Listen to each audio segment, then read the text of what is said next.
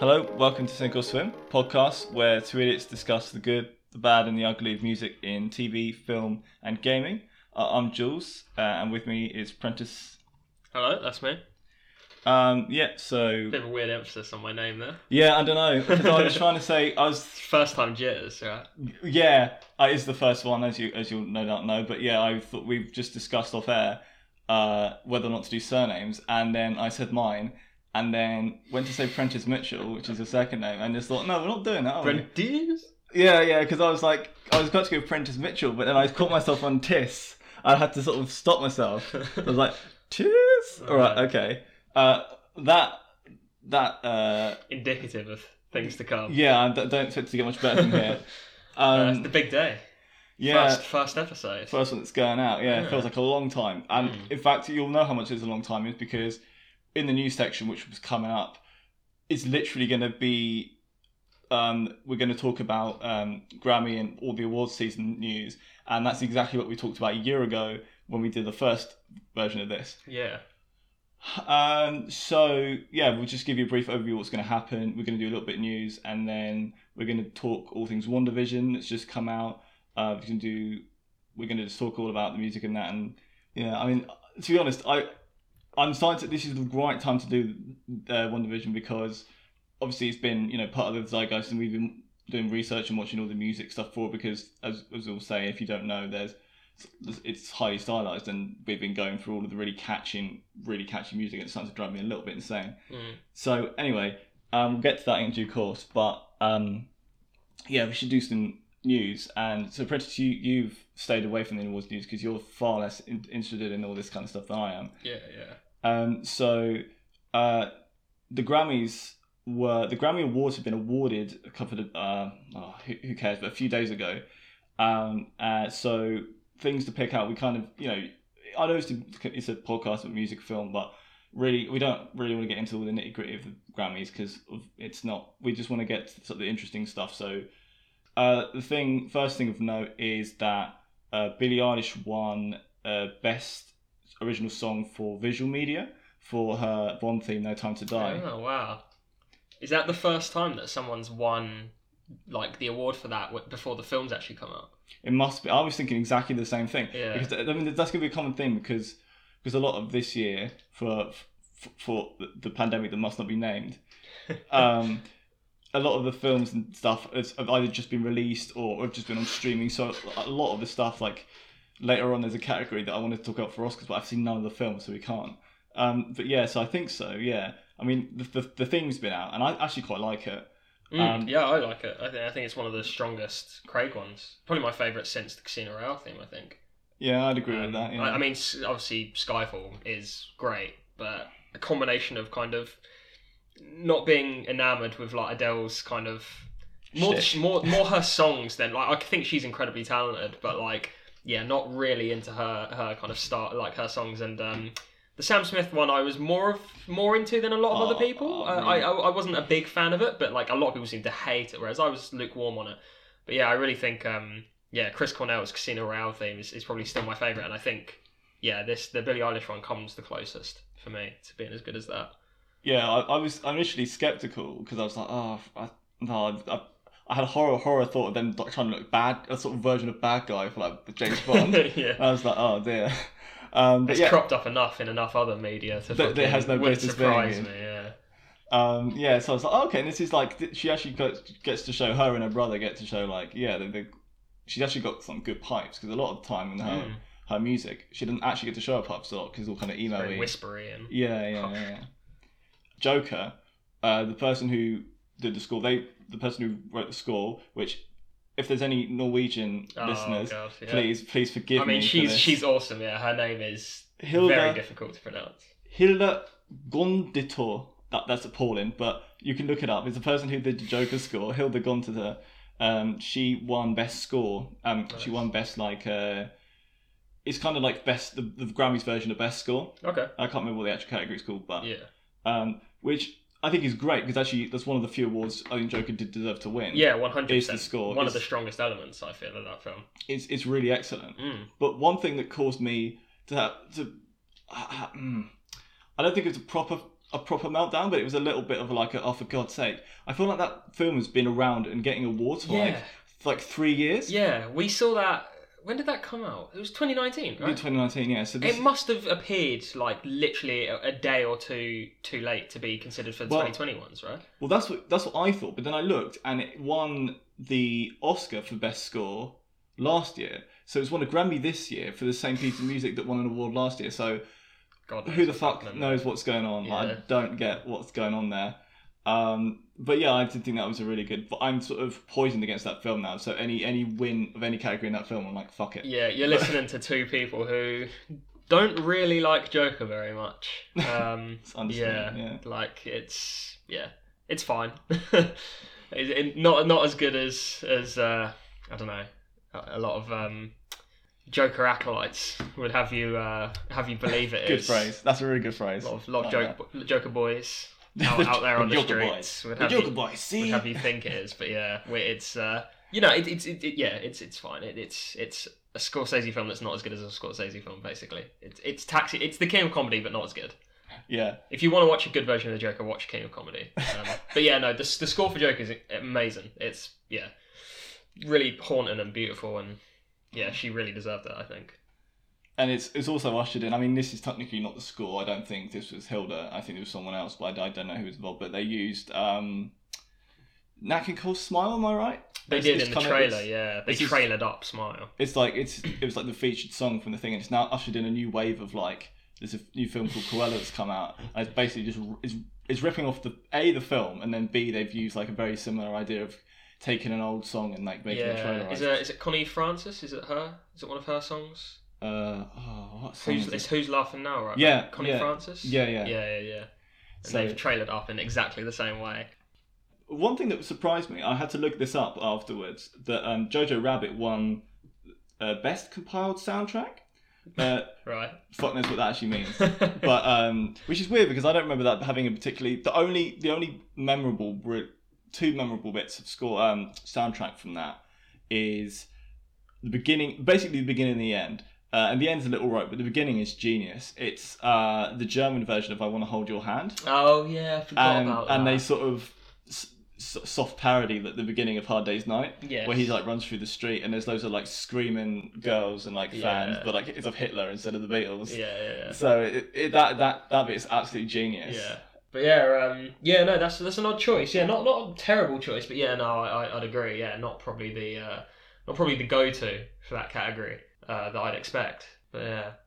Man, these fucking award category names are so dumb. Well, they tell me who won best sound from a musical instrument in a musical or comedy? Who won that award? who won best 5 notes from a brass instrument? who won best trumpet solo in a horror film? Yeah, exactly. Like fucking hell. Yeah, they're so you are convincing me slowly by the day that these things are to be taken with less and less seriousness or interest. A couple of things. Move on to Oscars. Two sort of things that I want to pick out is that Trent Reznor and Atticus Ross continue their utter domination of sound scoring, of film scoring. So they are nominated twice in the same year. Once for the Pixar film Soul, and once for the film Mank, which is the Making a Citizen Kane film. They're only a Tony off an EGOT now. So and then gonna rep the brothers here. Terence Blanchard has also been nominated for his The Five Bloods, I think. Which also is an older film. Yeah. Quite late. Could he just been nominated for like that? And he must have missed the cutoff, as you mentioned earlier. But yeah, that he's a really underrated film composer. He's kind of Spike Lee's. What else has he done? He's Spike Lee's in-house guy. So he did Black Klansman, which he was also nominated for an Oscar for. And that score is actually, I'll probably do that for the podcast because that is a fantastic score. Okay.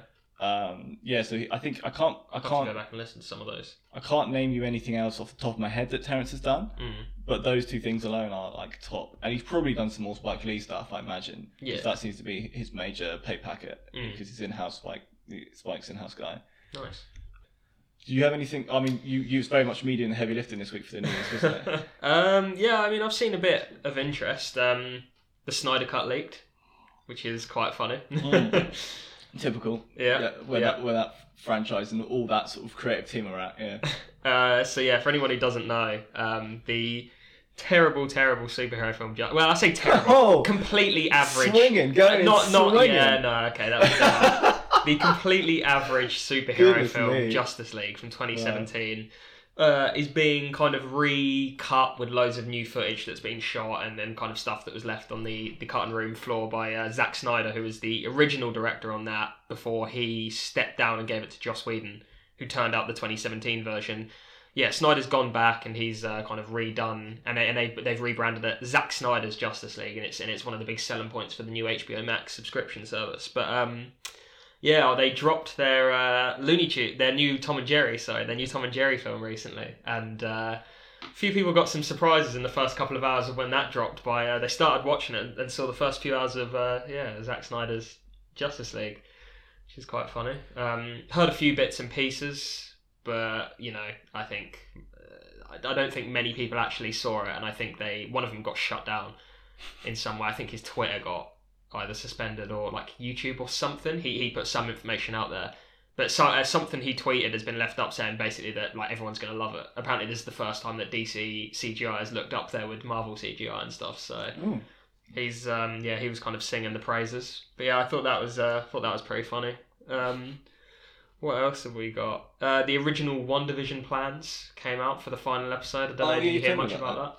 Oh, no, you go on that. I haven't heard much about it. Yeah, so there was just a few leaks about basically like the production of the last episode was quite rushed. They didn't have much time to finish it, and so there was quite a few ideas that were cut out. I think one of the big ones was the two children fighting Mr. Scratchy, Agatha's bunny, and he would turn into like a demon of some sort and all that. Apparently they shot this scene, but they just didn't have time to finalise the CGI or anything. Okay. And hence why the kids got that probably terrible flash in the pan action scene where they freeze a load of soldiers, and then the one with super speed takes his guns, takes their guns. Sorry.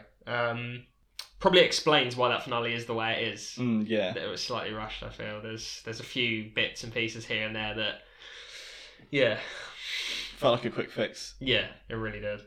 But yeah, early reactions to Falcon and the Winter Soldier are pretty positive. I mean, that's what you said. Absolutely nothing to go by. Early reactions of Batman v Superman were positive, so let's move on. Disney Plus has reached a massive subscriber milestone. They're due to overtake Netflix at some point relatively soon. By relatively soon, I mean within years. But it's still pretty impressive considering they've been around for about a year and a half, and Netflix have been around for about a decade. Wow, that's mad. Yeah, it's been a pretty rapid catch up. I suppose that's what literally all the money in the world buys you. Yeah, Netflix. Basically, Disney have all the money. Netflix has no money, so it's not surprised. Netflix are basically they're beyond broke. They're actually in debt. So they like Disney. Like a while ago, when they were at their peak, they were doing a lot of original stuff, and now they don't do any.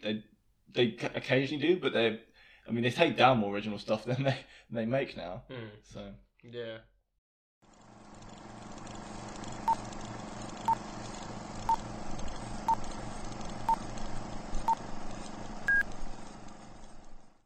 So this week on Sink or Swim, we're doing WandaVision. So yeah, I guess to start it off, what do you think of the show overall? Is probably the in a general sense or musically? Why not both? Let's just start overall with general ideas. Overall, I really liked it in what it tried to do. The idea of it is really cool. I think that. Oh, by the way, spoilers for WandaVision. If you haven't seen it, please don't listen to it any further. I'm going to give you 3 seconds. 1, 2. So it was Agatha all along. Don't, because I'll start humming it, and then it's going to be a nightmare to edit. So yeah, overall, John Krasinski is Mr. Fantastic. Yeah, overall, I really like the whole thing it's based around, it's an homage to, 75% of it is an homage to like classic American sitcoms, and I really like the way they did all the like the music. As we'll get to, the music was all like era appropriate. The costumes, or like the effects, everything is really. I thought that was excellent. Yeah. Narratively, though, I think it was a little muddled, and I finally came up with a good summing up of what I believe where the show kind of is that I feel like they had the idea for the homage for the sitcoms and then worked backwards. Yes. Which is why that bit works so brilliantly, and then the rest of it kind of feels rushed or disjointed. Yeah, I was going to ask, do you feel that the narrative suffered at the expense of the concept? Yeah. Yeah. I would say, yeah. I mean, it's still decent, but by all means, this is still a decent show, and I would recommend it. Good show. Yeah. Good show. What did I say? Decent. Oh, I meant good. Oh, okay, yeah. I meant decent. Yeah, like definitely, it's. I mean, it looks incredible for the spectacle alone. For the most part, yeah, for the spectacle alone. It's one of the better offerings from Marvel, 100%. It takes creative kind of liberties or kind of steps that not much Marvel stuff has before. So on that kind of thing alone, yeah, definitely recommended. So yeah, that's. What about you? Sorry, I'm waffled on a little bit. But... Yeah, no, I mean, I sort of basically gave my feelings there when I sort of jumped in. Yeah, great show, good, like really good stuff. Yeah, like you say, the kind of the homages and the music and kind of the everything that's done to serve the concept is excellent. Yeah, like even down to like the performances from Paul Bettany and Elizabeth Olsen and all the rest of the supporting cast is so like perfect to like those kind of classic sitcom styles, and the dialogue, the writing of the dialogue is spot on. The set designs, costumes spot on, music spot on, like everything's great. And like as we saw from that documentary, they even went down to the minute level of using tungsten lights rather than LED lights to light the set, because that was how it was done back then. They used camera lenses from the 50s, 60s, 70s because they wanted it to look authentic to that era, and you even the crew dressed up in era-appropriate outfits when they filmed the live episodes. That was incredible. But it just and the audience, not even the crew, the audience all turned up in their fineries from the 50s and the 60s when they did those live audience episodes. So yeah, I mean, it really, all that stuff does go a long way, and it is really immersive. And those first sort of 4 episodes really did feel quite exciting. Because you just didn't know where it was going. And it was they really balanced the kind of the humour and like the marvelness with that kind of with that really unsettling kind of vibe. Yeah, it was sort of, well, I think Twin Peaksy. Yeah, which I really like. I think X-Files, Twin Peaks, Millennium stuff, all kind of stuff. Not to do a really horrible pun. Pleasant View, I think, is probably the best comparison. Yeah, I haven't seen that, but I take your word for it. Not to do a horrible pun, but it peaked for me in sort of episode 3 to sort of 5 maybe, where they balanced the sort of brilliant genre sitcom stuff with the kind of weird off-kilter Twin Peaks stuff, sort of X-Filesy kind of stuff. Yeah. When they still had loads of cards to play, it was kind of like, I mean, I'm bad at poker, but it's like having you think, who has a good hand, and then when they actually laid their cards out, it was kind of, they bust. It was all a bluff. But I guess we should talk about the music, and like I think the most iconic thing, iconic is probably a little strong, but the thing that I think people will remember, especially it's the enduring legacy of WandaVision. I think will be the music, the themes they use. So every episode, so the show moves. The first episode is set in the 50s, and then it's set in the 60s and the 70s and 80s and 90s, and then 2000s, and then it drops that facade after episode 7 or whatever it is. Yeah. But yeah, they every time they do like an introduction, they do a theme. But they ape a classic sitcom from that era. So the first one is a brilliant parody of like the Dick Van Dyke Show and I Love Lucy. Yeah, I think I Love Lucy is probably the biggest touchdown. They mentioned that a lot, didn't they? Yeah, and it's really. So the theme's called A Newlywed Couple. Yeah. You should. We should mention that all the themes were done by Christian and Robert. Bobby and Kristen. Oh, sorry. Bobby Lopez and his wife Kristen Anderson Lopez. Yeah, they did all of the theme songs for each episode. So yeah, we should probably talk about them a bit because they're kind of key to this whole operation, obviously. So Bobby Lopez, he is probably, prior to his affiliation with Disney, probably best known for co-creating the Book of Mormon and Avenue Q. two musicals, comedy musicals, namely. The Book of Mormon is in co-production with the South Park guys, right? Trey Parker and Matt Stone, I think. Oh yeah. And it's like a comedy musical, and he was one of the co-creators of that and did a lot of the music for that. And Avenue Q is similar vibe. I'm not sure who else worked on it, but it's basically the Muppets but adults. So it looks at kind of, I think it's set kind of in like a kind of metropolitan city with a bunch of like young adult kind of professionals, but they're all played by Muppets. And they're dealing with things like mental health problems and stressful relationships and struggling at work and career progression and you know, casual drug use and all that kind of stuff. And I listened to a little bit of the soundtrack and it's very funny. But yeah, so that's probably what he's best known for. And his wife, Kristen Anderson Lopez, she co-created In Transit, which is probably a very famous. I mean, I'm no expert on this, but it was an off-Broadway musical that ran for quite a while, and it was really successful, and it eventually went on Broadway. But yeah, so she co-created that, and then they both worked together on Finding Nemo the musical. Is one of the early Disney credits I found. Yeah. And then probably more well known for doing Coco, Frozen, and Frozen 2. They did a lot of the songs for. Obviously, Let It Go, probably one of the biggest songs of the last decade, penned by those two. So that gives you an idea of the kind of prestige that their name carries in this world. So they did all the themes, and then the score was done by someone called Christoph Beck. Yes, yep. Brother of Chili Gonzalez. Is he? Yes, he is. Oh, yeah. Wow. I mean, that's actual like half brothers or no. I think he's his brother. Oh, so straight up his brother. Very different names then. Yeah. I'm not sure why that's the way it is, but yeah. Okay. Yeah. Which is quite interesting, isn't it? Yeah, I like that. But yeah, Chili Gonzalez, amazing pianist, amazing kind of neoclassical pianist. He didn't play on it, did he? He's not credited. Don't think so, no. No. But yeah, did you have a look into Christoph Beck's body of work by any chance? No. Oh my god.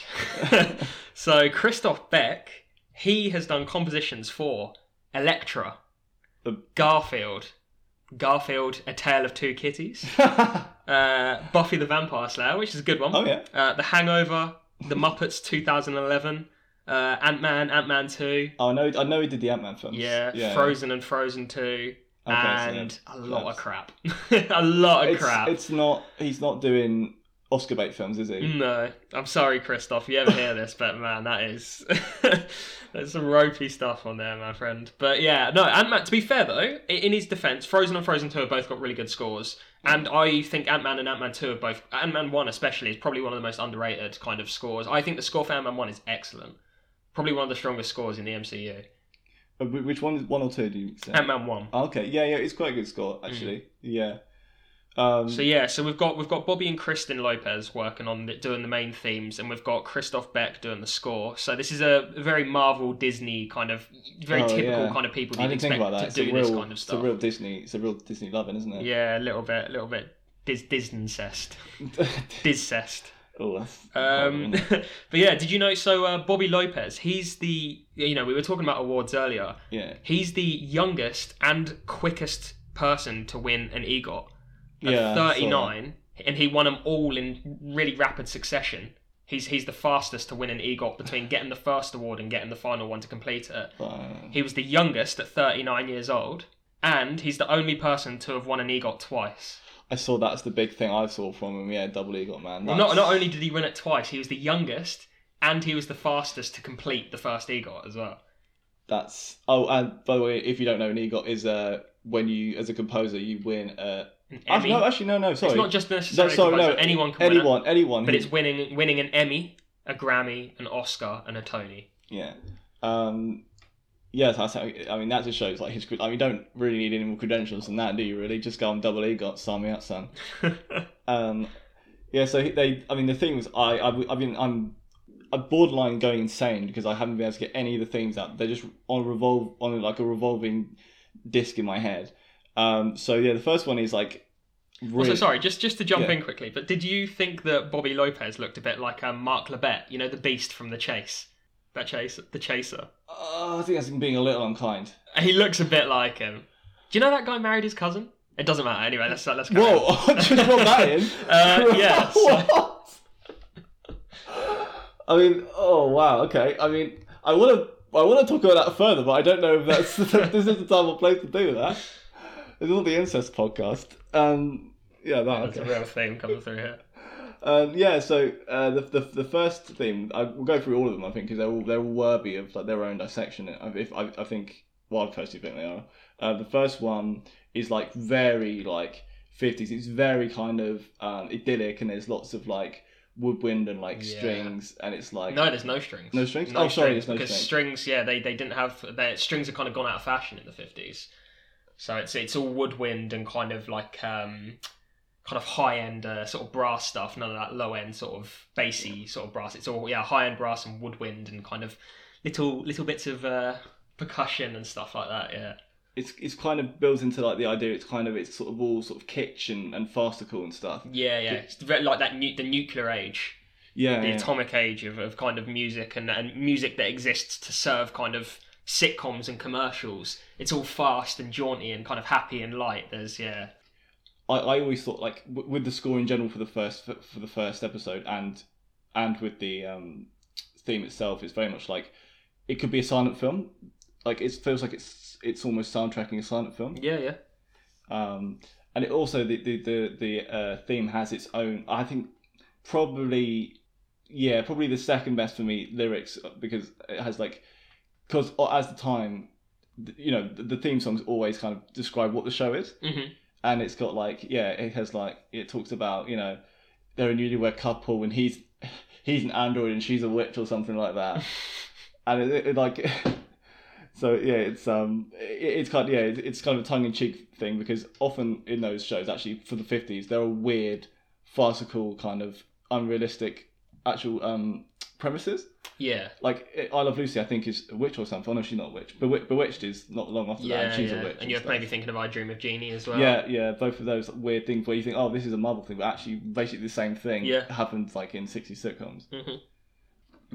So I think generally in the score, it's very much similar like vibes. So yeah, as I said, like it's very kind of happy and sort of it's all sort of like, it's very nice and 50s family and very sort of traditional, and all the. I think it's a very functional score for that first episode. Nothing particularly memorable, and not even massively enjoyable for me, like to listen to on its own. But it really serves the tone in the actual episode itself. Yeah, that is purely for tone. I haven't really got much else to say about the score beyond after that first episode. I don't know if you. No. Move on to the 60s stuff, which is episode 2. Yeah. Oh, is there some soundtrack in the first episode, or is that in episode 2 that they first used the soundtrack? I don't. Because the earliest piece of soundtrack I've got is Yakety Yak by the Coasters. See, that could be 50s. I think that's the 50s one, because that's a doo-wop song, isn't it? Yeah. So I think that was in the first episode. I have no idea where that was though. One of the most horrendously sexist pieces of music I've listened to really? in quite a long time. I didn't really listen to it. Yeah, it's pretty bad. It's a little bit in the same vein as Rabbit by bloody what's their names? Chaz and Dave. Chaz and Dave. Yeah. Oh yeah, I mean it's a bit like that. It's if you're talking 50s, it's probably a bit accurate, to be honest. Yeah, but so it's called Yakety Yak, so I think you can tell. I get the vibe. Women go yakety. Yeah. It's basically him saying like, stop getting on my back, or like, I won't give you any money, I won't let you out on a Friday night. Like it's quite a grim. Yeah. It's horrendously sexist, those lyrics. Which is quite interesting as well, because like they didn't do that. Like obviously it's all the WandaVision stuff's very accurate, but they didn't go as far as to make like Paul Bettany a monster. Yeah. Like they didn't make him like a 50s patriarch, because I think that would have called for Vision to be cancelled. Yeah. Comes home from work and his dinner's not on the table. Yeah. Mind gems the entire house apart. Yeah. Laser beams the car into oblivion. Yeah. Oh, God. That's quite funny as well. A lot of this is, the whole idea is all these are idealised as well. So, but you should probably just talk about the 60s one, because you really like the 60s thing. Yeah, so this one's a little bit more difficult for me to do, because for some reason episode 2 is the only one missing off of Apple Music. Actually, I must have to do heavy lifting, because you don't have any notes for this episode.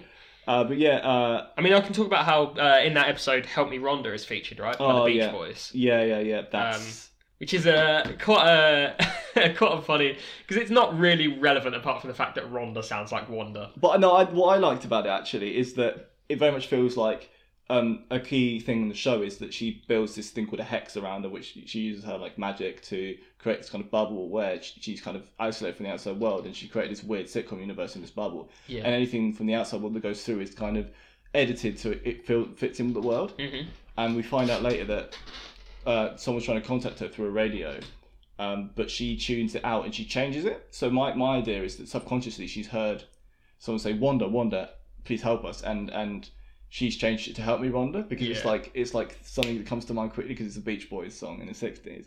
So I thought that was quite fun. Yeah, no, it is. I'm being a little bit harsh, but it is fun. Yeah, definitely, it's a great use of it. Oh, one thing, another couple of bits to mention is that in every episode they have an advert, like a fake advert. Mm-hmm. Yeah. And they use some interesting stuff. Like in the 60s, I think they do an advert for something called Strucker. The ring. It's the ring. It's like a signet ring, right? Yeah. And in that, really like smooth, sexy jazz on that. Yeah. It's really smooth, sexy jazz, which I really enjoyed. That was. I thought it was like a weird change of pace. It sort of caught me off guard because it was very different to like the smooth sort of hip cat kind of vibe going on. Yeah, a lot of those do stick out on the scores when you listen to them. Yeah. When it gets to the one that's the advert, you really notice it. The one for the toaster in the first episode, the StarkTech toaster, is a good one. The one in number 3 for the Hydra hot tub. Oh, that's an absolute banger. That one's a good one. I love that. Yeah, so they do stick out. They're very noticeable. They work in that way quite well. One last thing for the 60s, which the second episode is the first time where we see something in her world's a bit wrong, but properly, like there's someone that's like a beekeeper. Well, I was gonna say the first episode you have the ending where like the guy starts choking and everything sort of starts to break down a bit. Yeah. Which is pretty strong as well. To be fair, yeah. And that music suddenly breaks as well. Like when the reality breaks, the music also gets really tense and horrible. As opposed to like the sort of farce and hijinky stuff that goes on before. Yeah. But when like this beekeeper turns up, who turns out to be like a sword agent, he like the music gets really like tense and like there's like strings and it's like really ominous and like deep, which I thought was cool because it's kind of just the whole thing, sort of like the cinematography changes as well. I know this isn't a cinematography podcast, but I think the music and cinematography almost works in tandem with one another. That when you have those kind of breakdowns of Wanda's fake reality. And it becomes, they see glimpses of, or hear glimpses of the real world. It also goes to like a modern, presumably a modern camera lens and a modern style of shooting someone as well. All of a sudden the shot's way more close up and looks more cinematic. And then as soon as Wanda's kind of faux reality is re-established, it goes back to the classic sitcom, 2-camera sitcom kind of angles. Yeah. So onto probably my favourite episode for music is 70s. And so the theme is my favourite, I think, although I'm vastly wearing it thin because I've listened to it too much. So the track name is called We've Got Something Cooking. Oh, yeah. And it's like... So this is like the Brady Bunch kind of parody, It's right? The Brady Bunch Partridge Family parody. Yeah. Where, it's like... The theme is very much kind of like a family band kind of thing. And it's like soft rock, like early 70s soft rock. And it's got some really nice, like the vocals in it are really nice, and some really nice harmonies. There's one thing I think we should talk about with these themes is obviously Bobby Lopez is an incredible talent as well, but I think Kristen Anderson Lopez really needs a shout out for her vocals and her lyrics are excellent. Yes. They're so good. The lyrics are really funny. The lyrics made me laugh. It was some of the best laughs I got in every episode was her lyrics, especially in the early ones. They're so perfectly cheesy. Yeah. And like so spot on. And her vocals are perfect as well. They're so perfect. Almost for every era, basically. Like she nails exactly basically what they sound like. Yeah. It's really accurate. Well, yeah, and like it's I think people like about the sitcoms that they're paying homage to. They're so cheesy they come back around to be fun. Yeah. Which I think a lot of those themes, I think the 70s theme definitely does. Is that the one with the 1 + 1 is more than... 1 + 1 is family. Yeah. Which is just, I keep saying that line. It's just brilliant. It's excellent, yeah. Yeah, and then the visuals for that as well is really really funny. When they're on the tandem bike cycling through the town with their terrible 70s hair and stuff. Yeah, it's so good. But yeah, I just think that the theme is so... I think it's my favourite as a song. Like, I think it holds up. Like, I think the rest of them, a lot of them, bar maybe the 80s and the 90s, they feel like theme songs. But I feel like the 70s one very much feels like a song that they've taken a snippet out of, or they've made it for a thing. Okay. I feel like in this world, there will be like a full version you could listen to on record. Yeah. Whereas the other ones, I don't think so. Okay. I don't know if that... Yeah, no, I can see that. Also in that episode, it ends with Daydream Believer by the Monkees in episode 3, which is a great use of that. That was really well done. So basically the episode 3 culminates with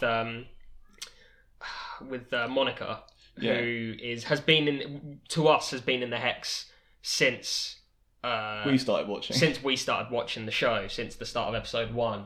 And she gets forcefully ejected after confronting Wanda. Something seems to break down a little bit, and she seems to be able to break free of Wanda's control a little bit and starts asking her questions about Ultron and Pietro and stuff. And Wanda, forcefully ejects her from the Hex.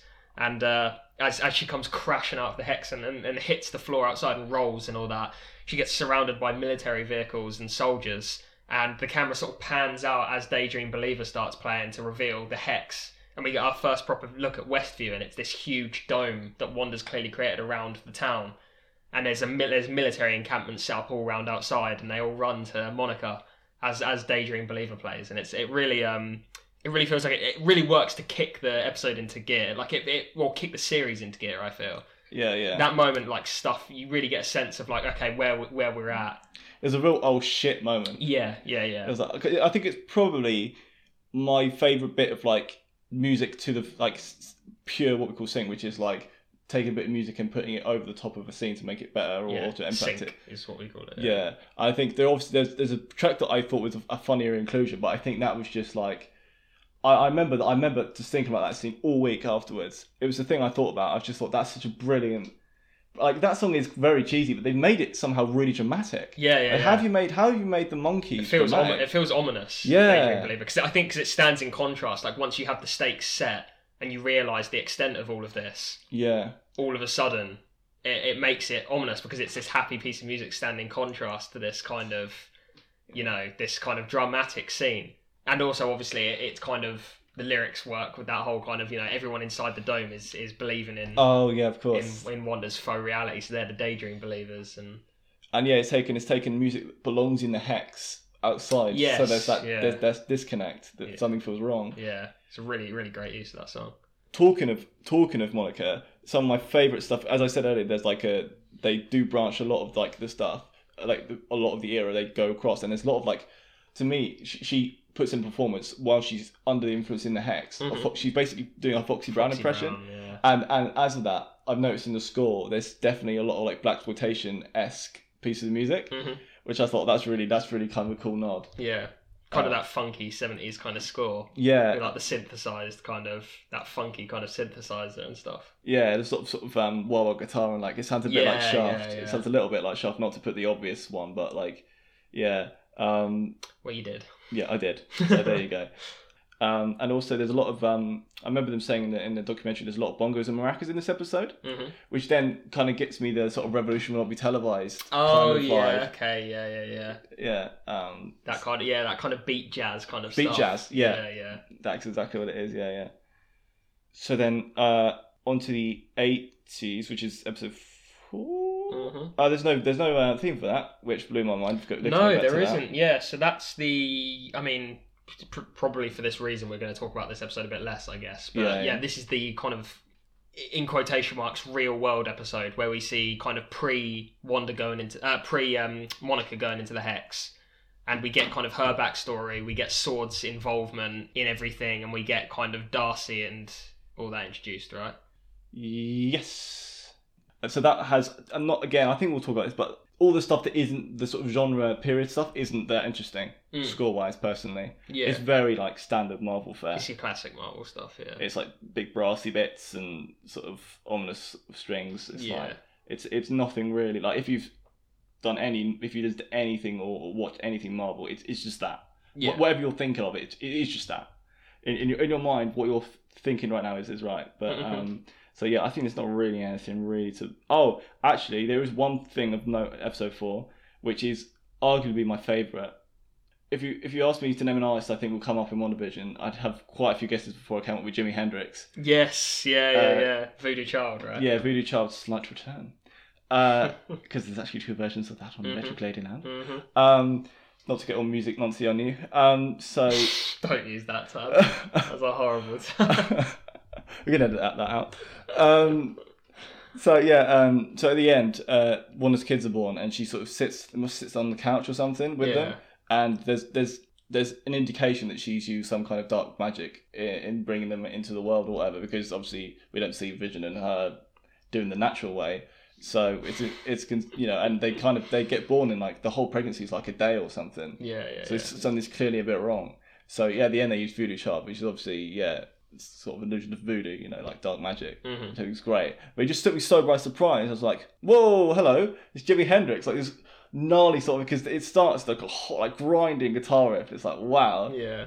I don't think they really had any sync like this previously in Marvel. No. It's very abrasive. Yeah. Just to go back a little bit as well, which I think is one of the interesting things, is we found out from Bobby Lopez that they use an electric harpsichord, which is what's called a Roxy chord, on the 60s theme song from episode 2. I did a little bit of reading on the Roxy chord. It's actually really interesting. So it's spelled rock, as in rock music, C chord, not with an X. Oh, okay. Yeah. So and the reason for that is because it was invented in 1967 to be used in like the Baroque rock music craze. Oh. And the whole reason was for that is because they wanted to use harpsichord, but an acoustic harpsichord would have been drowned out by the rest of the instruments. Okay, cool. So a Roxy chord was invented, and it's actually the first example of an electronic piano. Ooh, that's cool. That's a great bit of information you found that. Mm.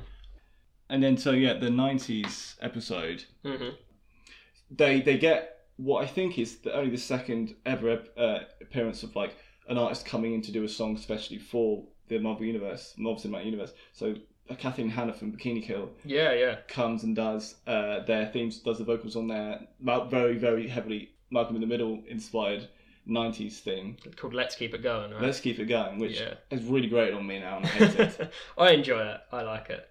But yeah, it's a very if you've listened to Bikini Kill, you know what to expect from it, really. It's or just any of those sitcoms with that kind of theme song. But it's a good one. I like it. I think it works really well tonally as well, with the kind of Evan Peters like super rad 90s dude. Yeah, that's his kind of best persona and stuff. It's great. Did you know that Kathleen Hanna, she basically titled Smells Like Teen Spirit? Really? Yeah, so she wrote on Kurt Cobain's bedroom wall that Kurt Cobain smells like Teen Spirit in reference to him using this deodorant that was marketed at teenage girls. Oh, I think I know about this. Yeah, and so he named Smells Like Teen Spirit after. That's cool. Yeah. Get some real good gems here today. Some good uncut gems. So that whole intro is very good. Yeah, and Evan Peters is fantastic. It's like that cool dude, that surfer dude, that skater dude. Mm-hmm. Yeah, and so I mean, a lot of that score is like, I found, not to use a term that I'm woefully sort of out of my depth using, in the pocket. Okay. So it's like on the offbeat, like, because a lot of ska punk, like American ska punk, is like sort of in that era. Yeah. So I found a lot of music there was like in like. This you mean on the score for the episode? Yeah, I mean on the offbeat. Sorry, not in the pocket. Yeah. There's some really good little bits of a lot of the tracks are really short, and they kind of just punctuate moments, which I really like. There's a track called Chili Con Carne on that score, which is really good.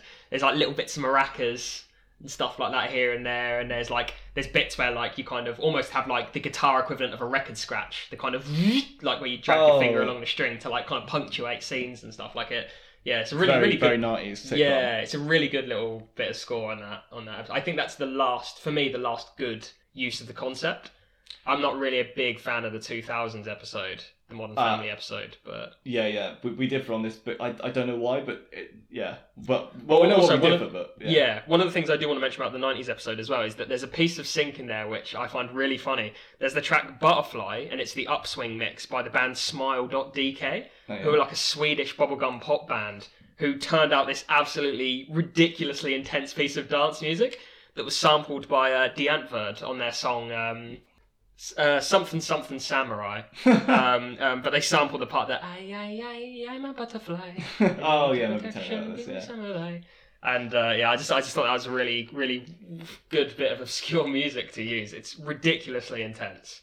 A couple of other things to mention on the 90s episode is that it's the Halloween themed episode. Yes, So there's yeah. actually quite a little bit spooky. Mm-hmm. There's a little bit spooky organ and like sort of Addams Family vibes. Mm-hmm. Which I thought was quite a cool thing as well. Like it kind of, and as well, the 90s, it's kind of one of the first postmodern eras. So actually, I found that in a lot of the score, there was like elements of different eras of music backwards. Yeah. Like you referenced something like there was some bongo stuff in the 70s, and there was different stuff from the 70s and 80s and whatever. And you think, oh, well, that's out of place. It's a 90s episode, but that's kind of what the 90s and post that have kind of done. They kind of recycled. So I think that was quite interesting. Yeah. So yeah, the last episode we're going to talk about is 7, and it's the modern, more ways than one, Modern Family episode. Mm-hmm. So The main theme's titled WV2000. Yeah, by One Division 2000. By the Math Club. Yeah. So did you read about the Math Club as well? I did. Yeah, a little bit read about the Math Club. Yeah, they're kind of interesting. I Kind of assume they a were score supergroup. Yeah. I assume they were an actual band. I assume they were like this weird sort of like 2000 synth band. Yeah. But they weren't. So they were like a supergroup, weren't they? Yeah. I mean, supergroups are a very kind of loose term because I don't think any of them were particularly famous prior or anything like that. Yeah. But yeah, they're just this kind of these people who have all had experience in score and stuff like that, and yeah, they all just sort of came together, and I think they're basically for hire. By the looks of it, you can sort of go hire them through their website and stuff like that. But yeah, it was pretty cool. Yeah, I had a little flick through their body of work. We differ on this because for some reason I fucking love this. I fucking love this 20. I love the intro in general. I think is brilliant. Like it is good. I know it's not as good as I think it is, but I don't care. I'm dying on this hill. I'm dying on this hill. Yeah. So it's very much documentary style, and it's like it's basically, if you know the US Office, which 90% of the population of the Western world do, it's basically just a rip off of the Office. Mm-hmm. Visuals and music, it's virtually identical. Like borderline, it's like someone's done a royalty-free version of the Office theme. Yeah. But I just find it. I find it really like. I do really like it. Maybe I'm just basic like that. Mm-hmm. But what I think is actually worth noting here is that it has no lyrics in it.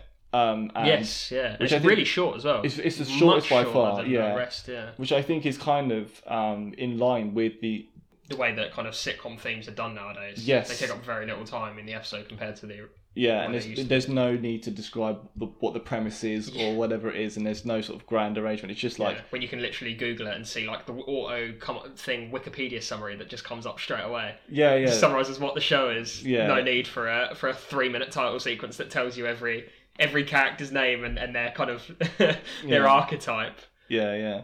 And, I think, ironically, the big touchstone for this episode was Modern Family, and actually they got quite a comparatively long theme song for the era. But yeah, it's the whole episode is very like an homage to that, and it's one of the weaker episodes. But one of the also interesting things that, apart from the sort of very like synth heavy intro, is there's a kind of a nothingy side plot with Darcy and Vision. They go off to this weird circus place, and there's loads of like polka, like loads of sort of circus polka stuff, which I really think is quite cool. And then obviously in that episode, I guess the big thing from that episode the breakout song obviously is Agatha All Along. I'm not going to sing it.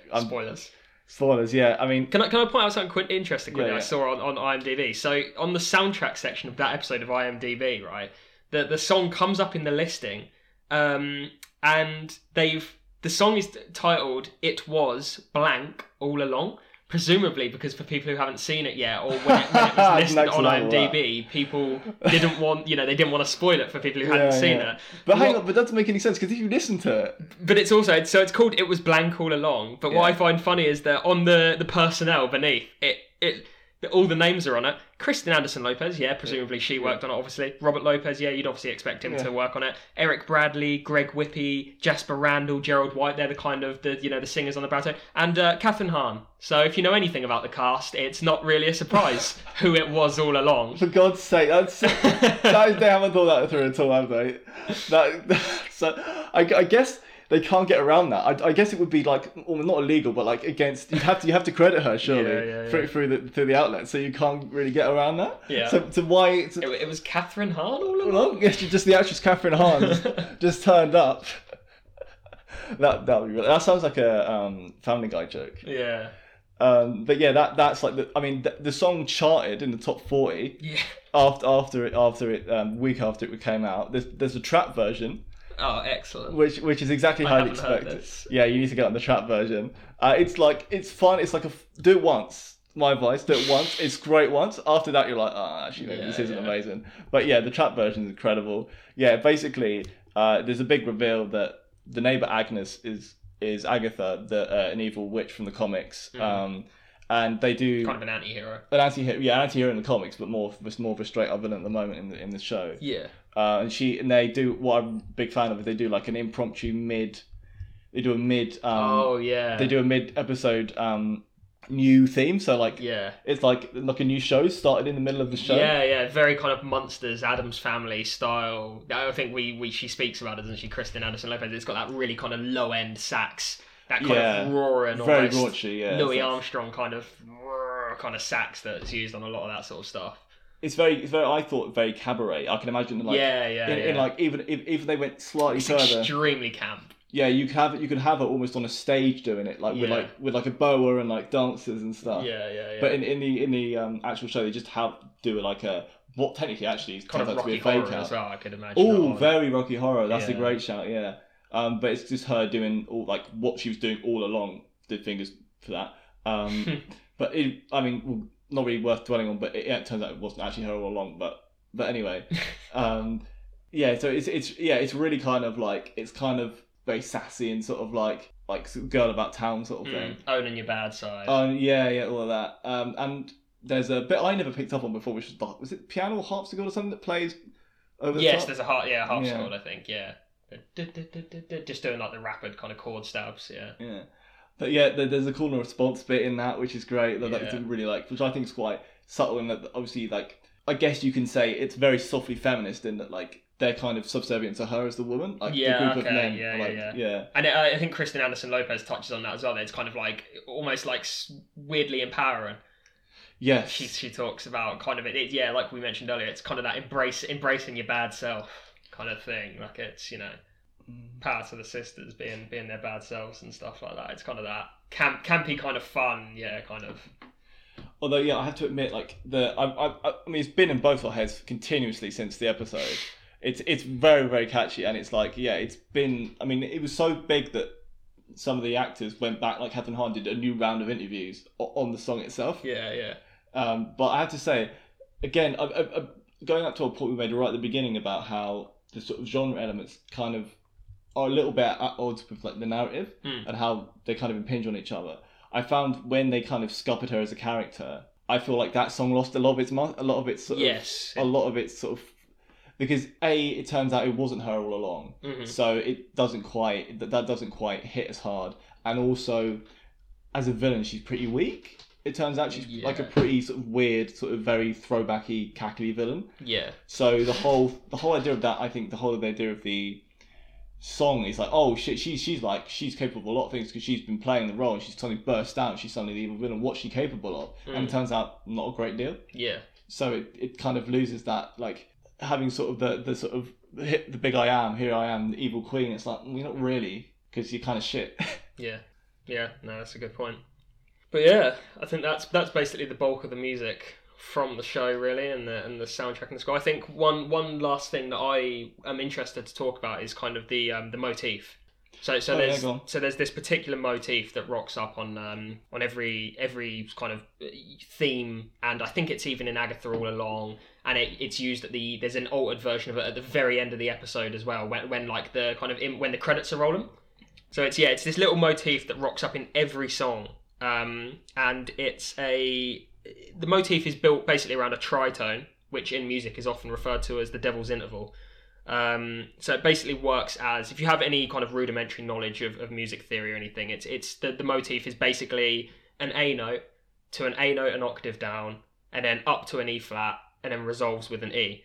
So the devil's interval, the tritone, is basically 6 half steps on a piano. So if you visualize piano keys, and each step is like white key to black key to white key to black key to white key, black key, white key, black key, white key kind of thing.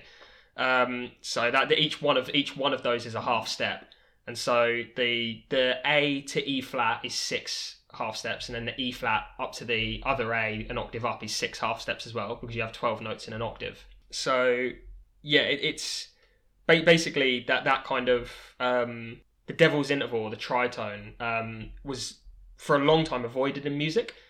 So the Latin term for it is diabolus in musica, which was the term that was applied to the interval since when some believed to be the late Middle Ages, where the church and music theorists, who were often members of the church themselves, believed that that interval invoked the devil and kind of like evil in music. Oh, okay. And there's some really fanciful stories I found online of kind of almost hearsay of like singers in the church being excommunicated or even punished more severely for using it.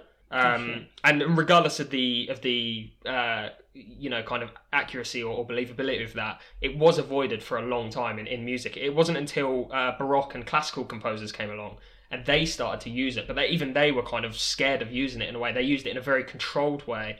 So they basically came along and subscribed to the tonal system, which is basically a form of musical grammar. It's the way you write out your music kind of thing. So like a lot of different composers from different eras all use kind of different systems. And so yeah, the Baroque and classical composers use the tonal system. And so the way they would use the interval is through kind of the principle of tension and release, or tension and resolve. So you have that kind of A, E flat, E kind of thing. So it's like that.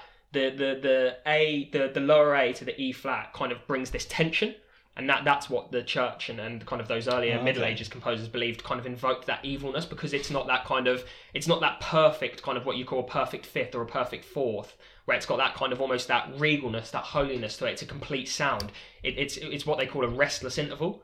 So it doesn't have that completeness to it, and it doesn't have that kind of pureness to it, and that's what they believed was kind of evil, or like the devil in the music kind of thing. Okay. So when the classical composers started using it, they would basically use it to increase, like to basically bring tension, and then they would resolve it. And so you can see that in the motif with the natural E after the E flat brings that kind of it's from that kind of tonal system mechanism of tension and release, or tension and resolve.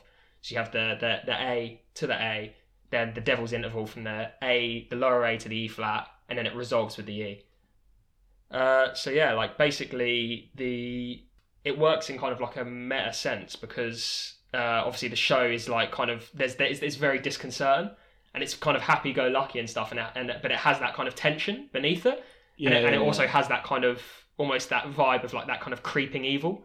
Oh yeah, very good. And so I feel like in a meta sense, it was really clever of Bobby Lopez to use that in that way, because the motif is in everything, and it's that slight tension. The musical tension mirrors that kind of actual tension and that actual sense of slight disconcerting kind of tone in the show itself. Yeah. So yeah, I thought that was a really, really cool little thing worth mentioning from him. So just to wrap up, I would say, splitting it into two as we did at the beginning, just to go over it. Yeah, I think an excellent exercise and experiment in genre TV. Mm-hmm. Not just genre TV, multiple genre. You got superhero, sitcom, and I guess off-kilter detective show. Yeah. All those three things layered on top of each other, which, given their ambition, they did pretty well. I just think that in the end, their ambitions got a little bit of the better of them in terms of narrative, but in terms of like the things that matter in this podcast, the music was excellent. Mm-hmm. Like I would say score wise, I would say it's the most impressive because of the range of any Marvel property. I mean, their strongest soundtracks, obviously, you're not going to quite get up with the big boys with Guardians and Black Panther, but not a bad attempt. But not a bad attempt at all. Clearly, the soundtrack was neglected because of the strength of the score and the main themes and stuff. They didn't need to lean on the soundtrack in that way. Yeah, I think so. And because it was so inappropriate, I don't think score and soundtrack was such a big thing back in the day, so you wouldn't have had it. Yeah. But yeah, what are yours, Prentice? No, I completely agree. Yeah, basically exactly what you're saying. I'm just disappointed that Dupe didn't rock up. I know everyone wanted Mr. Fantastic and Doctor Strange, but I just wanted me a bit of Dupe. Oh, do you not know who Dupe is? I don't know who Dupe is. Okay, well, I can give you a little bit of a rundown. I can ask you some questions about who Dupe is, and give you kind of a vibe of who this character is. I feel like I should know who Dupe is the way you're asking me this question. So what would you say Dupe is most similar to? Is he most similar to a green potato, a purple shield, or a blue hammer? Blue hammer. Green potato. Oh, how many superpowers does he have? 2, 4, or 6? 6. Yes, correct. Yeah. Who do you think Dupe was created by? The US government, the Kree, or Baron Mordo? The US government. Yep. In the Cold War. He was a Cold War superweapon. Green potato with 6 superpowers. He held what position in the superhero team X-Statix? He was their transport, their cameraman, or their chef? Their cameraman. He was their cameraman. And he's also their transport occasionally too. God, what is this? How many brains does Dupe have? 2, 6, or 10? 6. No, he has 2. The extra one's in his butt. Oh, God. What is this? One time his normal brain in his head exploded and got scattered across Earth, and he swapped out into his butt brain and it allowed him to speak English. Normally he speaks Dupe. And his butt brain allows him to speak English. In 2001, several websites claimed to have deciphered DupeSpeak, his language. How long would it be before Marvel actually revealed a true translation to DupeSpeak? 4 years.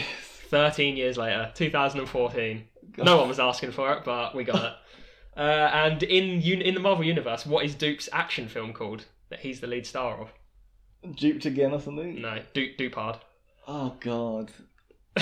Wow, okay, well, it's a shame he didn't rock up. Yeah, I'm severely disappointed, to be honest. Good show overall, but fuck you, Marvel. You didn't include Dupe, so... You've been listening to Sink or Swim, a podcast by Prentice Mitchell and Jules Pistano. If you want more from the pod, you can find us at Sink or Swim Pod, all one word, on Instagram and YouTube, and you can find us at Sink or Swim on Facebook. To get in touch, please send us an email at sinkorswimpod@gmail.com. You can listen to this pod wherever you find your podcasts, with full episodes and clips going up on YouTube at a later date as well.